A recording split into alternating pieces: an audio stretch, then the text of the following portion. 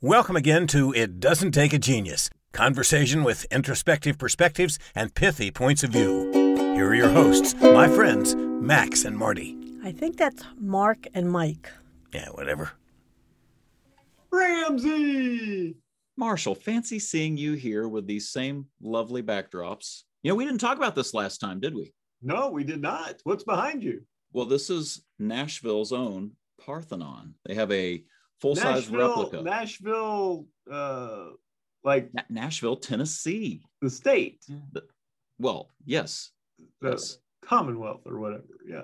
Whatever they are, I'm not sure. So the Parthenon has been relocated to Tennessee. Yeah, they built it for the World's Fair, a century plus ago. I can't remember how long. Longer than a century. I can't remember when it was. But anyway, they rebuilt. They did a full-size replica, and they've since replaced it with stone and everything. And it has statues of the goddess Athena on the inside. It frankly is gorgeous. It's just a awe-inspiring piece of architecture, and you can just wander around inside like you're a Greek citizen back in the BC era.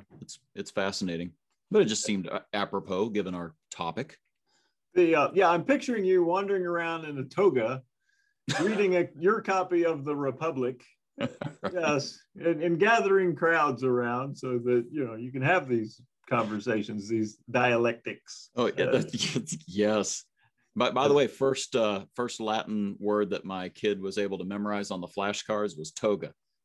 Toga. What's a toga? It's a toga. That's right. In our first lesson. Got that down. Yeah, it's like my daughter. I remember when she couldn't tell me the Spanish word for enchilada. Seemed like an easy one. All right, so universal leadership characteristics number two.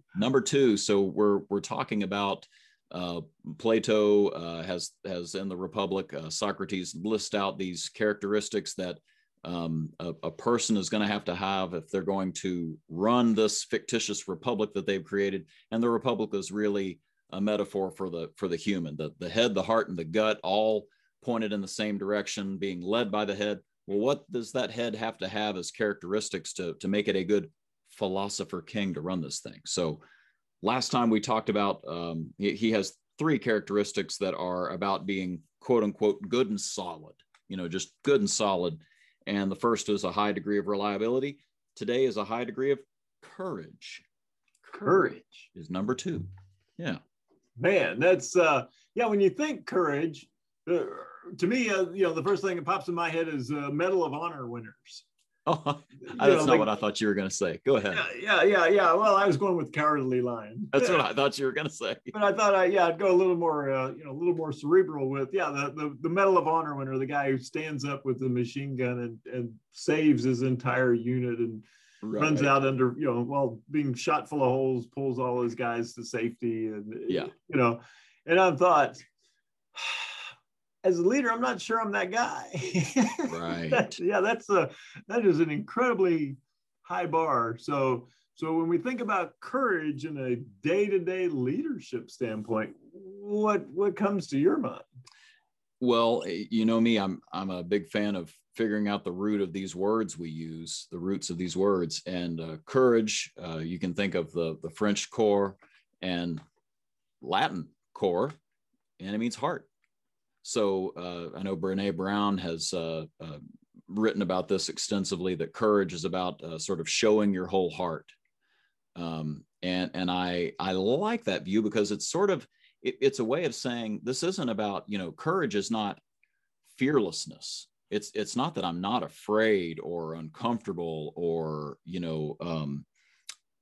uneasy, but I'm going to do it anyway. I'm going to stick my neck out there and do it anyway, and kind of, open up the kimono and show myself in this moment as a leader. So that's what I think of as heart. I don't know if that resonates with you. It does. I think, you hear people talk about, courage is not the absence of fear. It's the ability to take action with the presence of fear. Yeah. And Despite so, the fear. Yeah. yeah. Despite the fear, we're still going to do something. Yeah. And so when I thought about this one, right, I thought about you have to have courage with your people. You have to have courage with your process. You have to have courage with your strategies. Right. There's everything you do. Right. There's a certain element of the unknown. Are you willing to wade into that and bring your team with you? 100%. And of course, that probably means that you're not always going to know the answer. And sometimes you're going to think you know the answer and you're going to be wrong. And you still show up with your whole heart and say, well, here I am. Let's try to figure this out together, or maybe even admitting to some mistakes, God forbid. It's going to take more than just, I'm uncomfortable and I'm going to take charge. It's going to be vulnerability. Mm-hmm. Well, and I am, and I think most people are, according to the research, they're drawn to people who can admit that there is a degree of uncertainty in what we're about to do. Absolutely. But it does not diminish my enthusiasm for doing it. Right. So if it was 100% sure thing, there would be zero courage required. Yeah. But because there is uncertainty, I have to have the, faith in my team, faith in the strategy that I will go do this. Well, that authenticity that you mentioned, we had the pleasure of hearing Dr. Donna Hicks speak about dignity. Mm-hmm. Ford Motor Company brought her in for a project we were a part of, and it was a really intriguing session that we had with her, a morning that we spent with her, and it really boiled down to, she was talking about babies. Nobody thinks that a baby is worthless. That's what dignity is, right? Dignity is thinking somebody's worth something, thinking that they count, that they matter. Well, everybody thinks a baby's worth something and they can't do anything, right? That's because they're vulnerable. And her quote was, vulnerability is where the truth lies. Mm-hmm. So really, we're talking about authenticity. We're talking about honesty and showing your real you. And it's just attractive when you do that. As a leader, it's just attractive when you are able to go there and not put the mask on or cover up your insecurities with false security. We talk about the imposter syndrome. This is the opposite of the imposter syndrome. This is just showing up with who you really are, and people love it. Oh yeah, because we can relate to it, because we all have uncertainties and right. doubts. It's like, okay, right.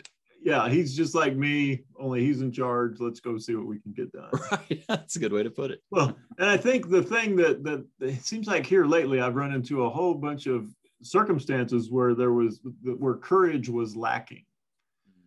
And so you run into a situation where you've got a toxic team member, or somebody on your team that's literally, they don't fit your culture. They're upsetting customers. The team members, in some cases, are leaving. Good team members are leaving. Yep. And the leader has to have the courage to face that person. And the courage to have the breakthrough, the hard conversation with that person, and the courage, if necessary, to remove that person from the organization and let, set them free so they can go find a place where they do fit in. There's a place for them. It's just not here. And what happens is the other team members all get together and go, first of all, do they not see it? Right. And if they do see it, why haven't they acted? Yeah. Do they not care? Yeah. Do they not care about us? Do they not care about good people leaving? Do they not care that the customers are not, being fully taken care of? Yeah. And so, and there may be, and sometimes we find there are really good reasons why this hasn't been addressed. And then sometimes we find it's just, the courage is lacking. And then it's having a devastating effect on everything surrounding it. Well, and again, Plato's Republic, if you think of his Republic with this, the rabble down below that have all these appetites, they're attracted to pleasure and they're fleeing from pain, right? Mm-hmm. And that's what the gut is doing. But the head and the heart sees, if they're on track, they see beyond that and are willing to go through pain, avoid short-term pleasure for the sake of the end goal. That's the better thing, the truth that they're trying to get to, the good that they're trying to get to. And I see a lot of leaders doing that. I once asked an owner of a large business, I said, you keep fussing about so-and-so. Why have you not dealt with it? And he looked out the window and he just kind of stared for a while. And then he goes, Mark, it just kind of changes you when you see a grown man cry. And that was the answer. This individual who was a problem employee had cried on him. He didn't want to have to deal with it. And so he backed off of any pressure that he gave the guy. And, well, let's put it this way, that it's not in business anymore, right? So short term, we could have dealt with that employee and frankly helped that employee. It wasn't a good fit. And he could have gone elsewhere and been much happier. But instead we let that continue, and it helped run the thing aground. Oh yeah. Scary. Yeah, it's just frightening. Yeah, and we see this a lot, and we know it's hard. But it's the courage that your people are looking for from you. Yeah. And sometimes it's demonstrated. You're right. I see it just the opposite, where the team member comes in and this customer is just mad or not get out. Right, they're fuming, and the leader says, "Let's get him on the phone. Bring him into my office." Right? There's no hesitation. It's yep. let's run towards this problem. Yes. And then the teamer's like, "That's what I needed came to you looking for help," and instead of going, "Well, keep trying to deal with it, and maybe we'll get to it next week." And isn't that sales? I mean, a sales situation, you're looking for the objection. Right. I need to know what is getting in the way of you doing business with us. And I'm excited when I find that. So I'm not afraid of a no. Yeah. You lead into it. You're like, finally, we know what's really going on. We can find a way to make this work.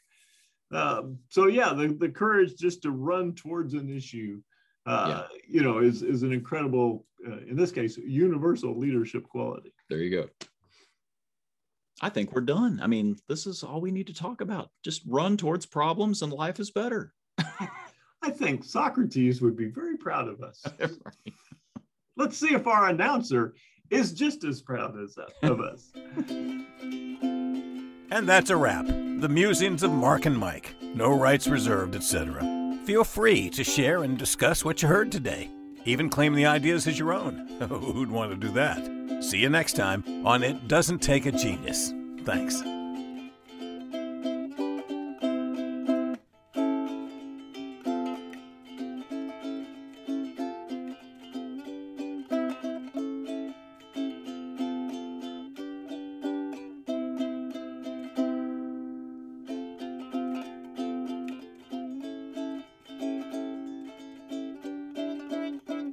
That's good enough.